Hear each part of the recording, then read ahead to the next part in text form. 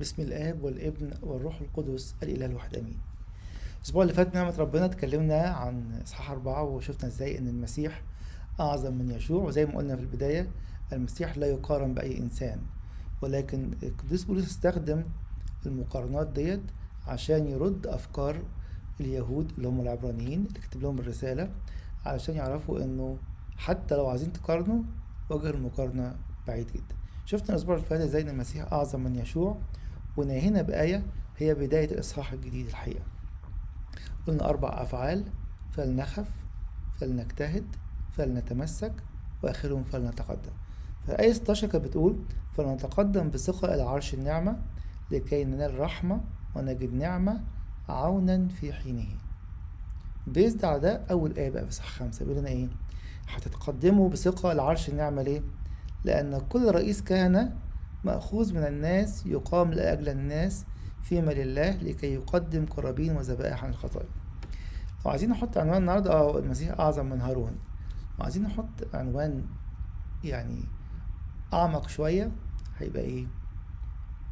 العبراني لم يتخيل أن يكون رئيس كهنتنا الأعظم مش من سبط لاوي، مش من نسل هارون. فكانت بالنسبة لهم عجيبة. عارفين زي إيه؟ فاكرين في سفر الرؤيا لما يقول لنا كده إنه جعلنا ملوكا وكهنة لله أبيه. وناخدها كده ببساطة، تبقى ملك دي حاجة كبيرة قوي، تبقى كاهن لله دي حاجة كبيرة قوي، لكن تبقى كاهن وملك بداية بالمسيح رأس الكنيسة دي معجزة في حد ذاتها. ليه؟ لأن احنا عارفين كل ملوك مملكة يهوذا من سبط يهوذا، وكل الكهنة من سبط لاوي، فعايزين واحد يبقى الاتنين. المسيح ما كانش من سبط لاوي لكن كان أعظم، وده موضوع إصحاح النهاردة. مش كده لما نقول احنا ملوك وكهنة، عايزين الله يقول لنا كده غيرنا كل مفاهيم أو رفعنا مفهوم العهد القديم، مبقاش بالميلاد أنا من نسل لاوي أو من نسل هارون، بالميلاد أنا من نسل يهوذا، ولكن صار بالميلاد السماوي الجديد في المعمودية أنا بقيت ابن السماء، وأنا بقيت كاهن وملك بالمفهوم العام للكهنوت وللملك. طيب تعالوا نبص كده على أول آية. بيقول لنا كده: لأن كل رئيس كهنة مأخوذ من الناس يقام لأجل الناس. عايز يقول لنا في البداية تعالى أنا هفكر بتفكيركم، أنتوا عايزين رئيس كهنة وتقولوا ده يعني تبعيتنا المسيح ما خلتش عندنا كهنوت، ما بقيناش عارفين نروح الهيكل، ما عندناش ذبايح، فعايز ياخدهم من مكان ما هم واقفين. رئيس الكهنة لازم يكون مأخوذ من الناس يقام لأجل الناس. هارون ده كان بني آدم منكم وخدناه عشان يكهن ليكم. دوره ايه؟ يقام لأجل الناس فيما لله، فهو بيعمل عمل إلهي لحساب الناس لكي يقدم قرابين وذبائح عن الخطايا. دوره انه يقدم قرابين وذبائح عن الخطايا. بس خلي بالكم من حاجتين هنا مهمين قوي. ايه هما؟ حاجة الأولانية كلمة يقدم دي، يعني ممكن أقدم شيك، ممكن أقدم هدية، لكن الكلمة اللي بنستخدمها حتى في القداس بروسفيرا أو بروسفريو باليوناني بيقدم إيه؟ ذبائح. فعايز يقول لنا كده رئيس الكهنة بتاعكم دوره إنه يقدم ذبائح، والذبائح دي دموية وبيقدم قرابين لله. بس تعالوا معايا بسرعة كده نبص في بطرس الأولى 21. ليه؟ أنا بقول لكم على لسان يعني القديس بولس إن المسيح اللي أنتوا تتبعوه أعظم بكتير. هو صحيح بتجسده زي ما قالنا في صح 2: إذ قد تشارك الأولاد في الدم واللحم، هو خد زينا كده دم ولحم وشبعنا في كل شيء ما خال الخطية، وقال كلام تاني في إصحاح 4. تعالوا نبص كده في بطرس الأولى 21 يقول لنا بقى، بس خلي بالكم في امتياز للمسيح مش موجود عند هارون. ايه هو؟ بصوا كده في عدد 20 يقول لنا كده، نقرا حتى من أول 19: بل بدم كريم كما من حمل بلا عيب ولا دنس، دم المسيح معروفا سابقا قبل تأسيس العالم. ده المسيح معروفا سابقا قبل تأسيس العالم، ولكن قد أظهر في الأزمنة الأخيرة من أجلكم. بيتكلم هنا عن الأقنوم الثاني، مش إنسانه بس. هو شبهنا في كل شيء مخل الخطية، لكن أصله إيه؟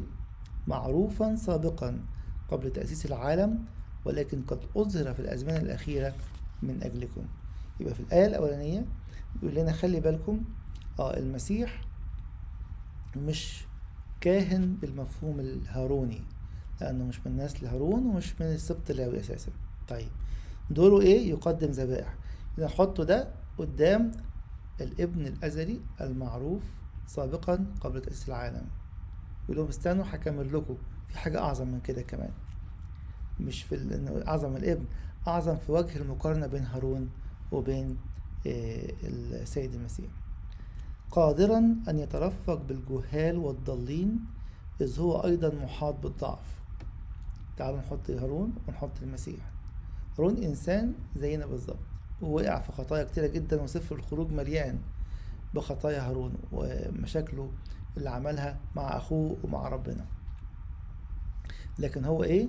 من نفس نوعية الناس، يقام لأجل الناس فيما لله لكي يقدم قرابين.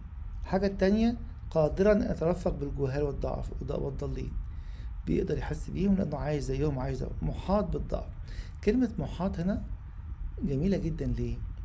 لأنها بتعلن أن الجو اللي حواليه كله مليان ضعف. نقول طيب ده هارون بالنسبة للمسيح. قادرا أن يترفق بالجهال والضالين، دي حاجة بقت حاجة تانية خالص. ليه؟ لأن الإله تجسد وقال لنا في صح 2 آخر آية قال لنا إيه؟ لأنه فيما قد تألم مجربا يقدر أن يعين المجربين. يجي يقول لنا كده إذ هو أيضا محاط بالضعف. هنا خلي بالكم بقى، الضعف بتاع هارون وقعه، لكن الابن خد إيه؟ خد ضعف بشريتنا لكنه بلا خطية. هنا احنا بناخدها خطوة خطوة عشان نشوف الفرق بين هارون وبين المسيح. الفرق لا يقارن، ده ابن الله المتجسد، ده واحد محاط بالضعف. المسيح أحيط بالضعف ولكنه لم يسقط في هذا الضعف. عشان كده عدد 3 يقول هذا الضعف يلتزم أنه كما يقدم عن الخطايا لأجل الشعب هكذا أيضا لأجل نفسه. يقول له بس استنى بقى، هارون لما نبص كده في لست الذبايح، في ذبايح كتير جدا تقدم عن رئيس الكهنة، وفي ذبايح تقدم عن الكهنة. ليه؟ لأنهم كلهم تحت الضعف. يوم ده هارون بتاعكم، ودلوقتي هكذا أيضا يقدم لأجل نفسه. الابن مختلف تماما. هيقول لنا بقى في الآية اللي جاية ولا يأخذ أحد هذه الوظيفة بنفسه بل مدعو من الله كما هارون. طب تعالوا نشوف هارون خد الكهنوت ازاي، ونشوف بعد كده المسيح هو يقول لنا بقى شوفوا ده خد الكهنوت ازاي وده خده ازاي. هارون لما خده بأمر إلهي. بس تعالوا نقرأ القصة في سفر العدد أصحاح 17. جه وقت الناس هاجوا على موسى. الهيجان ده بدأ من أول إصحاح 16. ليه؟ في 2 أو 3 كورح ودسان وأبيرام. قال لك الحكاية هي ورثة، أنت عامل رئيس وأخوك عملته رئيس كهنة وإحنا ما بنعملش حاجة، إحنا كلنا زي بعض. مش بنسمع الكلام دلوقتي كلنا كهنة زي ما كنا بنقول شوية، بس في فرق بين الكهنوت العام والكهنوت الخاص. مش من حق أي حد يقدم ذبائح أو تقديمات أو يعمل لترجية زي ما بنقول في العهد الجديد غير الكهنوت المشرطة من الله بالكنيسة. ال3 دول قال لك لا، احنا كلنا ممكن نعمل كده. صح 10 كانت خناقة تانية. ولاد هارون نفسه رئيس الكهنة قال لك انتوا هتشتغلوا لنا، تقولوا لنا نار مقدسة ونار، هي النار كلها نار. دول اتعاقبوا، احترقوا وهم واقفين امام الذبيحة. خرجت نار من الذبيحة وقتلت نداب وأبيه ولاد هارون. صح 16 ال3 دول قال لك بقى بنفس القصة، ايه احنا نجيب شورية وكل واحد يبخر، انتوا عاملين فيها أسس مش معنى احنا. وجت نفس القصة والأرض ابتلعت الجماعة كلها. جه في 17 الناس اتذمروا، انت كمان بتفتروا علينا، تاخدوا الشغلانة لوحديكم وتفتروا علينا. فالله عمل حاجة جميلة قوي. قال لموسى عدد 17 صح 17 آسف سفر العدد وكلم الرب موسى قائلا كلم بني إسرائيل خذ منهم عصا لكل بيت أب من جميع رؤسائهم. جاب عصايا من كل سبط. وقال لهم كده في عدد 5 فالرجل الذي اختاره تفرخ عصاه فأسكن عني تذمرات بني إسرائيل التي يتذمرونها عليكما. ربنا بيقول كده في ناس متذمرة على طول ومش عاجبها اختيار الله. لهم طيب أنا أجيب عصاية من كل سبط، ولو جت على سبط تاني العصا اللي هتفرخ ده يبقى اختيار الله. هنا كده فكلم موسى بني إسرائيل وكل واحد جاب العصيان، فوضع موسى العصي أمام الرب في خيمة الشهادة جوه خيمة الاجتماع. وفي الغد دخل موسى الخيمة وإذا كتب اسم كل سبط عليها. وإذا عصا هارون لبيت لاوي قد أخرجت فروخا وأزهرت زهرا وأنضجت لوزا. ده إيه؟ أوفر نايت. فأخرج موسى جميع العصي، كان كاتب اسم كل واحد عليها، من أمام الرب إلى جميع بني إسرائيل، فنظروا وأخذ كل واحد عصاه. وقال الرب لموسى رد عصا هارون إلى أمام الشهادة لأجل الحفظ علامة لبني التمرد، فتكف تذمرتهم عني لكي لا يموتوا. وده اللي حصل، إنه ربنا بعد كده أمر موسى يحط العصاية دي اللي أفرخت جوه تابوت العهد. طيب تعالوا نبص عليها ونفهمها ونشوف ليه بولس الرسول يفكرنا بكده. بيقول لنا كده لا يأخذ أحد هذه الوظيفة بنفسه، بل المدعو من الله كما هارون. يقول لي لو أنت عايش في تذمر خلي بالك افتكر عصا هارون. لو أنت عايش في تمرد ورفض افتكر عصا هارون. ليه؟ عصاية في ليلة أفرخت وطلعت لوز. أبقى الكنيسة لما جم بصوا في الآية ديت والمعجزة دي، أقول لكم بس مثل واحد. العلامة أوريجينوس يقول لنا كده العصاية من بره جافة بس بعد شوية طلع منها ثمر. يقول لنا دي مفاهيم أو درجات لفهم كلمة الله. إزاي؟ قال لنا كده اللوزة بتطلع من بره ناشفة، ليها قشرة ناشفة، تحمل قشرة خارجية مرة تجف وتسقط وهي على الشجرة. القشرة دي بيقول إن ده التفسير الحرفي، الناس لما تمسك في الحرف وتبقى مش شايفة روح الكلام. وبولس حذرنا من الحرف وقال لنا خش جوه روح الكلام. وبعد كده يقول لنا تفسير الحرف ده مر وغير مفيد، لهذا يليق أن نتركه لندخل إلى الأعماق. طب نخش جوه الأعماق ونتعرف على الكلمة. يقول لنا إيه؟ إنه لما نخش جوه هنشوف حلاوة كلمة الله، اللوز نفسه. وده قال لنا التفسير الأخلاقي والسلوكي واللي يعلمنا إزاي نسلك في المسيح صح. قال في درجة ثالثة بقى، اللوزة من جوه خالص، أعماق اللوزة. أما اللوزة الداخلية فتمثل التفسير الروحي، أي الدخول إلى ما وراء الحروف لنلتقي بالمسيح المأكل الحق وسر حياتنا. يبقى لما آباء الكنيسة بصوا على الآيات دي كلها شافوها إنه دعوة الله هي دعوة للإنسان أن يتمتع بالعمق الروحي معه. فبيقول لنا إن هارون ما خدهاش من دماغه. تفتكروا المسيح خد الكهنوت ده من دماغه؟ أكيد لأ. هارون بمعجزة خشبة وأفرخت. طب المسيح كذلك المسيح أيضا لم يمجد نفسه ليصير رئيس كهنة. احنا ما سمعناش ان المسيح رئيس كهنة ولا شفناه قدم ذبيحة ولا دخل الهيكل. قال لهم ذبيحته مختلفة، ده قدم نفسه، دخل إلى الأقداس بنفسه فوجد فداء أبديا. يعني إيه الكلام ده؟ لأن كده كذلك المسيح أيضا لم يمجد نفسه ليصير رئيس كهنة، بل الذي قال له أنت ابني أنا اليوم ولدتك، كما يقول أيضا في موضع آخر أنت كاهن إلى الأبد على رتبة ملكي صادق. هنا بقى بيحط لنا حاجتين كبار قوي. إيه هما؟ الحاجة الأولانية المزمور بتاع أنت ابني واليوم أنا اليوم ولدتك. المزمور بنقوله حتى في ليلة عيد الميلاد، في قداس الميلاد نفسه. يقول لنا إيه؟ إن الله الآب هو اللي عين الابن، أنت ابني وأنا اليوم ولدتك. وكهنوتك مش زي كهنوت هارون. كهنوت هارون كان كهنوت زمني أرضي بذبيحة حيوانية، لكن أنت كاهن إلى الأبد. لم يقال في يوم من الأيام في العهد القديم أو الجديد أن يوصف كهنوت هارون بأنه كهنوت إلى الأبد. كهنوت أرضي مؤقت كان عظيم محدش ينكره، ولكن بذبيحة حيوانية لا تستطيع أن تغفر، تغطي فقط الخطية. جاء الابن المتجسد بدم نفسه ورفع كل خطايانا وجد وأقامنا معه وأصعد بكورتي إلى السماء زي ما بنقول في القداس الغوري.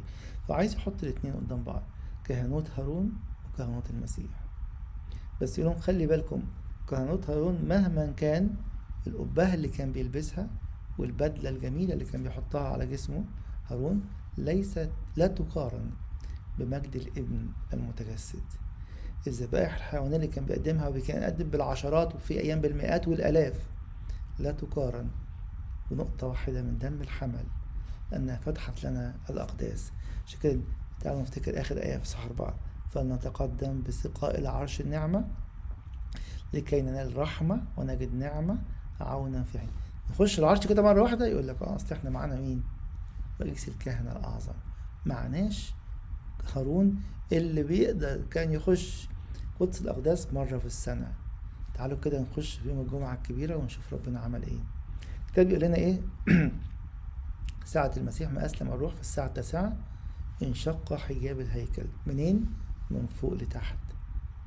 ايه ده في المكان اللي محدش بيشوف قدس الأقداس، وتابوت العهد اللي محدش يشوفه، وكل اللي بيحصل جوه قدس اللي محدش بيشوفهم اتفتح قدام عيني. يقول لنا وقدس الأقداس ده مش ده عرش النعمة، أو كان يرمز لعرش النعمة؟ دلوقتي مجرد ما أنا أرفع إيدي كده أقول له يا أبانا الذي في السماوات، أنا بقيت فين؟ جوه عرش النعمة. عشان كده بيقول لهم هارون حبسكم بره، ما تقدروش تخشوا إلى قدس الأقداس. طب كهنوت المسيح إلى الأبد اللي على رتبة مركز عمل إيه؟ شق الحجاب بذبيحة نفسه. ملايين وآلاف الذبائح اللي قدمها اليهود في العهد القديم ما قدرتش تشق حجاب الهيكل، فضلت عاملة فاصل بين الشعب وبين الله. عشان كده القديس بولس لما يقول لنا في رسالته لأهل أفسس الصح الثاني إن الحاجز انكسر، وأبونا يقولها في القداس والحاجز المتوسط إيه؟ كسرته، شلته، ما بقاش له وجود. بيزد على إيه؟ إن صار لنا رئيس كهنة أعظم على رتبة ملكي صادق. صح 7 بقى هنتكلم عن مقارنة جميلة جدا بين المسيح وملكي صادق. هنا لسه المقارنة بين المسيح وهارون، قال بس حاجة واحدة، إنهم نوعين مختلفين. مسيح الملك الآتي من سبط يهوذا صار رئيس كهنة أعظم من الكهنوت الهاروني وكهنوت هارون اللي جاي من سبط لاوي. يقول كده كما يقول في موضع آخر أنت كاهن إلى الأبد على رتبة ملكي صادق. نتكلم دي زي ما قلنا في الإصحاح 7 عنها بالتفصيل. آية 7 و8 و9. 7 بالذات لاقي كتير قوي إخواتنا الملحدين وغير المسيحيين يهاجموا المسيح، يقول لك شوفوا المسيح ما ماتش. تعالوا نقرأ آية 7 كده ونشوف بتقول إيه. الذي في أيام جسده إذ قدم بصراخ شديد ودموع طلبات وتضرعات للقادر أن يخلصه من الموت وسمع له من أجل تقواه. يبقى خلصه من الموت يعني إيه؟ ما ماتش. يبقى إيه؟ وما قتلوه وما صلبوه. طبعا ده كلام ملهوش أي أساس، بس الكلمة بالعربي تلخبط شوية. تعالوا ناخد مثل عشان نفهم كلمة بس. كلمة من عندنا اللي بالإنجليزي جاية from to save him from death اللي بيقراها بالإنجليزي. تعالوا نشوف الكلمتين في اليوناني إيه ونعرف الفرق بينهم، ونلاقي الآية ما بقتش فيها سؤال من أساسه. مش نجاوب السؤال، مفيش سؤال. ليه؟ تخيلوا كده أنا خايف أدخل السجن، عملت مثلا جريمة، فأقول لكم إيه؟ انقذوني من السجن. أنا فين دلوقتي؟ أنا لسه بره، بس أنا بستنجد بالناس ليه؟ عشان يشوفوا لي صرفة ما ادخلش السجن، أنا بره، فبقول لكم انقذوني من السجن. دي كلمة في اليوناني بين هنا يسموها أبو، أنا بره ومش عايز أخش. الكلمة التانية اسمها إك دي بقى إيه؟ أنا دخلت جوه السجن، بقول لكم يا جماعة انقذوني من السجن برضه، بس أنا فين؟ أنا جوه، عايزكم إيه؟ تطلعوني. الاتنين مختلفين تماما. في اليوناني في العربي هي من، وفي الإنجليزي هي from.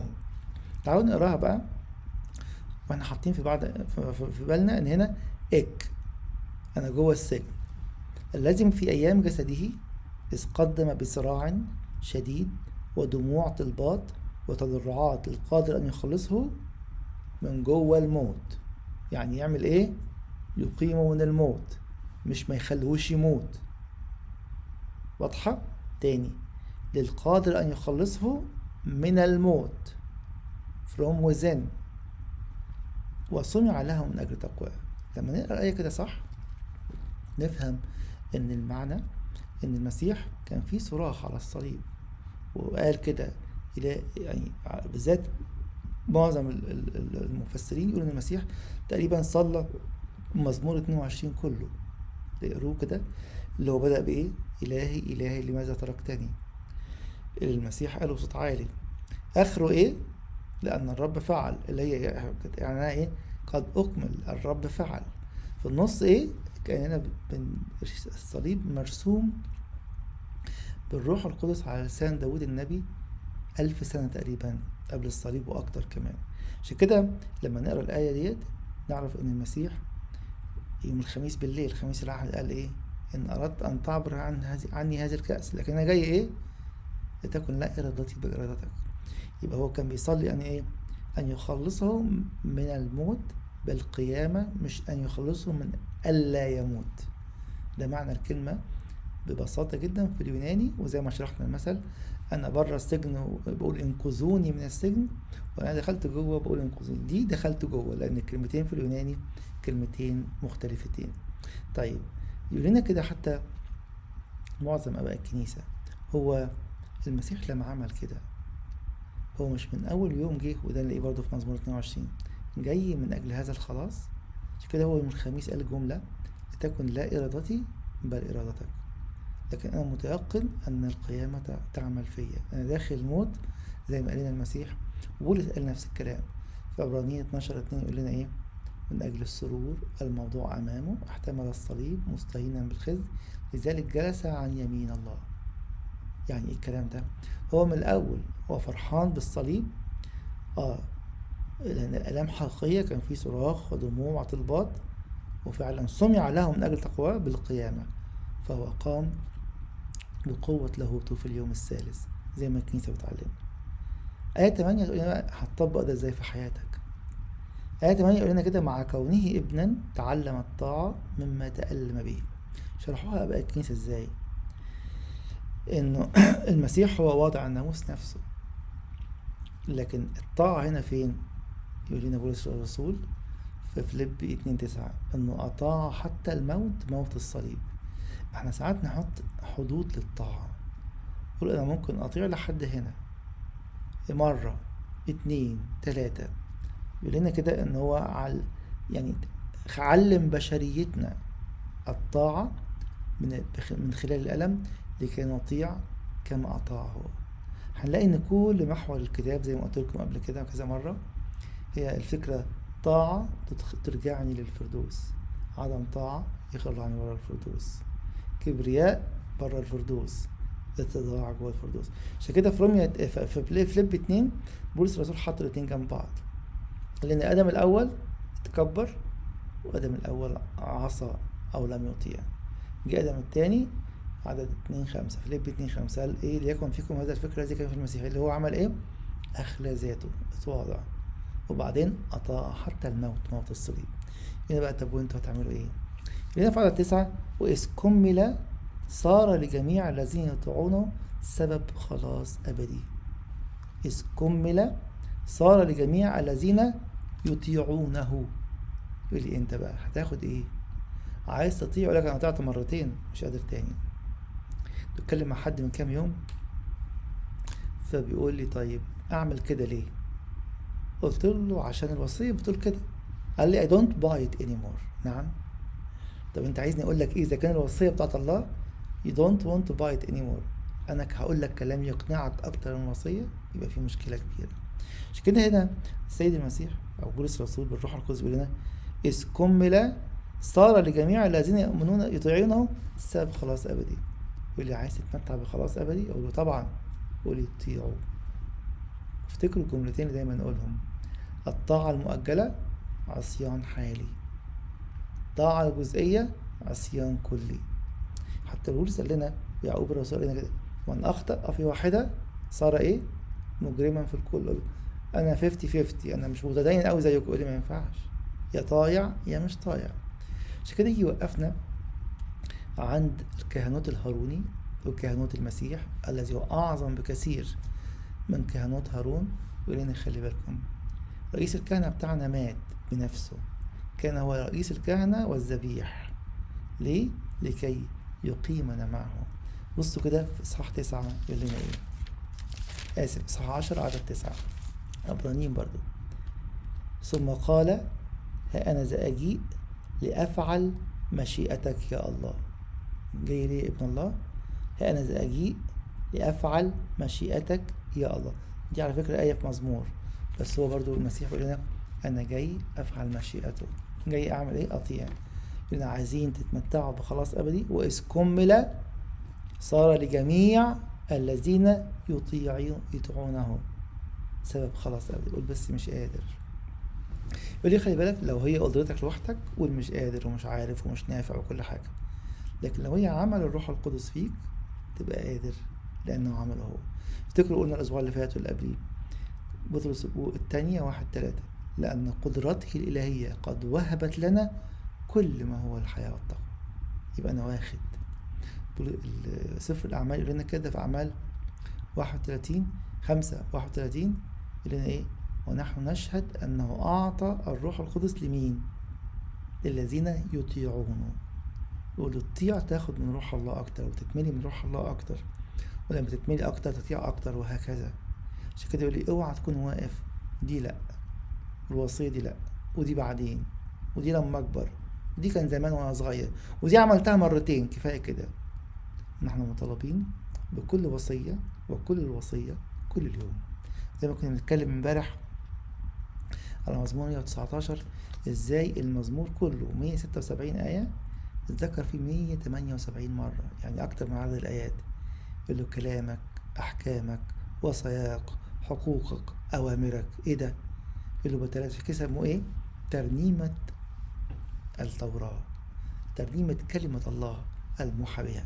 كانت ترنيمة الله في العهد القديم، دلوقتي بقت ترنيمة كل كلمة الله بعهديه القديم والجديد. وإذ كمل صار لجميع الذين يطيعونه سبب خلاص أبدي. يقول لي لو خلاصك انت مش عارف تمشي فيه طريق خلاصك، يقول لي عشان الطاعة. فرصة ليا وليكم يا اخواتي الاحباء نراجع نفسنا، الطائعين ام غير طائعين. واوعوا تقبلوا طاعة مجزأة، مفيش. اوعوا تقبلوا طاعة مؤجلة، مفيش. الطاعة المؤجلة عصيان حالي، والطاعة الجزئية هي عصيان كلي. يقول له كده مدعوا من الله رئيس كهنة على رتبة ملكي صادق. بيقول تاني نفس الكلمة زي ما قلت لكم في إصحاح 7. هناخد بقى بالتفصيل الفرق وعظمة كهنوت المسيح، زي كمان هو أعظم من ملك صادق اللي الكهنوت المسيح من نفس النوع. يعني إيه نفس النوع؟ وما زال مختلف أيضا. الآيات الأخرانية اللي هي من آية 11 للآخر، احنا عملنا فيها درس كتاب بحاله من يمكن شهرين كده، اللي يحب يشوفه او يحب يسمعه. هقراهم بسرعة عشان نشوف برضو ايه اللي حشر هارون هنا وايه وجه المقارنة. بيقول لهم الذي من جهته الكلام كثير عندنا. مين ده؟ كلمني على ملك صادق، عشان عندهم في التقليد اليهودي تقاليد كتيرة جدا ملخبطاهم. لننطق به إذ قد صرتم متباطئي المسيح. لكن عندنا رأي واضح، احنا اللي عايزين ناخده من ملك صادق ان المسيح كهنوته على نفس الطقس، وإن كان المسيح نفسه أعظم من ملك صادق، لأن المسيح هو خالق ملك صادق وإله ملك صادق. لأنهم إذ كان ينبغي أن تكونوا معلمين لسبب طول الزمان تحتاجون أن يعلمكم أحد ما هي أركان بداية أقوال الله، وصرتم محتاجين إلى لبن لا إلى طعام قوي. يعني إيه الكلام ده؟ زي ما قلت لكم المرة اللي فاتت أو من كام شهر لما اتكلمنا، اوعى أنت أو أنتي أو أنا أكون يعني زي ما بيقولوا كده أستاذ كرسي في الكنيسة. يعني إيه؟ يقول لك عم فلان ولا طنط فلانة ولا أستاذ فلان يجي دايما يقعد في الكرسي التاني من على اليمين مش عارف إيه. طب وبعدين اسأله أي حاجة، مفيش. بولس بيستعجب. الناس دول شافوا الصليب وشافوا القيامة وعاشوا قوة القيامة. وهو حتى قال لهم في صح 3 وبعد كده عاد تاني في صح 6 لكن وذاقوا موهبة الحياة. يعني يقول لهم كده في عدد 6 عدد صح 6 عدد 5 وذاقوا كلمة الله الصالحة و... وذاقوا الموهبة السماوية وصاروا شركاء الروح القدس. وبعدين لا احنا نمشي شوية. كل الناس دول كنت فاكر ان انتوا فهمتوا حاجة، كنت فاهم اللي انتوا خدتوه في المسيح ده لا يقارن لا بموسى ولا بهارون ولا الملائكة ولا الأنبياء ولا أي حد، لكن لقيتكم مش فاهمين أي حاجة. قولي راجع نفسك، اوعى تكون روح كنيسة مردد أو معتاد.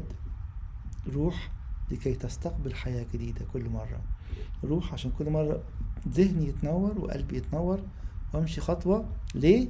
إذ كمل صار لجميع الذين يطيعونه سبب خلاص أبدي. عايز أتمتع بالخلاص الأبدي إلا المسيح عمله لي. يقول لنا كده لأن كل من يتناول اللبن هو عديم الخبرة في كلام البر لأنه طفل. لو لسه عايشين وبتقولوا هارون أحسن يبقى أنتوا مش فاهمين حاجة. لو بتقولوا طب احنا مش عارفين بقى مركز صدق ده مين، هو كان فلان ولا علان ولا هو كان حقيقي ولا مش حقيقي، يبقى لسه في مشكلة. ولكن أما الطعام القوي اللي هو إيه؟ أن نرى يسوع رب الألباب وإله الآلهة متجسدا مشابها إيانا في كل شيء ما خال الخطية وحدها ليقيمنا من موت الخطية. يقول لنا كده في بقية الآيات أما الطعام القوي في البالغين الذين بسبب التمرن قد صارت لهم الحواس مدربة على التمييز بين الخير والشر. هنا الخير والشر اللي يقصدهم في الكونتكست بتاعه مش خير وشر عادي، انه خير ان اكون في المسيح، شر نسيب المسيح. لكن definitely الحواس المدربة تميز بين كل خير وكل شر. بس ما كان يقصده القديس بولس في الآيات دي، عارفين من المسيح، عارفين من هارون، عارفين الفرق الشاسع بين الإله المتجسد رئيس الكهنة الأعظم الذي قدم نفسه ذبيحة، وبين هارون اللي كان إيه؟ محاط بالضعف وبيعمل إيه؟ كان يلزم أن يقدم خطايا لأجل الشعب هكذا أيضا لأجل نفسه. ربنا يكون فتح عينينا كلنا وبناكل فعلا الطعام القوي للبالغين يتمتع بحواس مدربة قادرة على التمييز بين الخير والشر. له المجد الدائم في كنيسته من الآن وإلى الأبد. لو حد عنده سؤال أو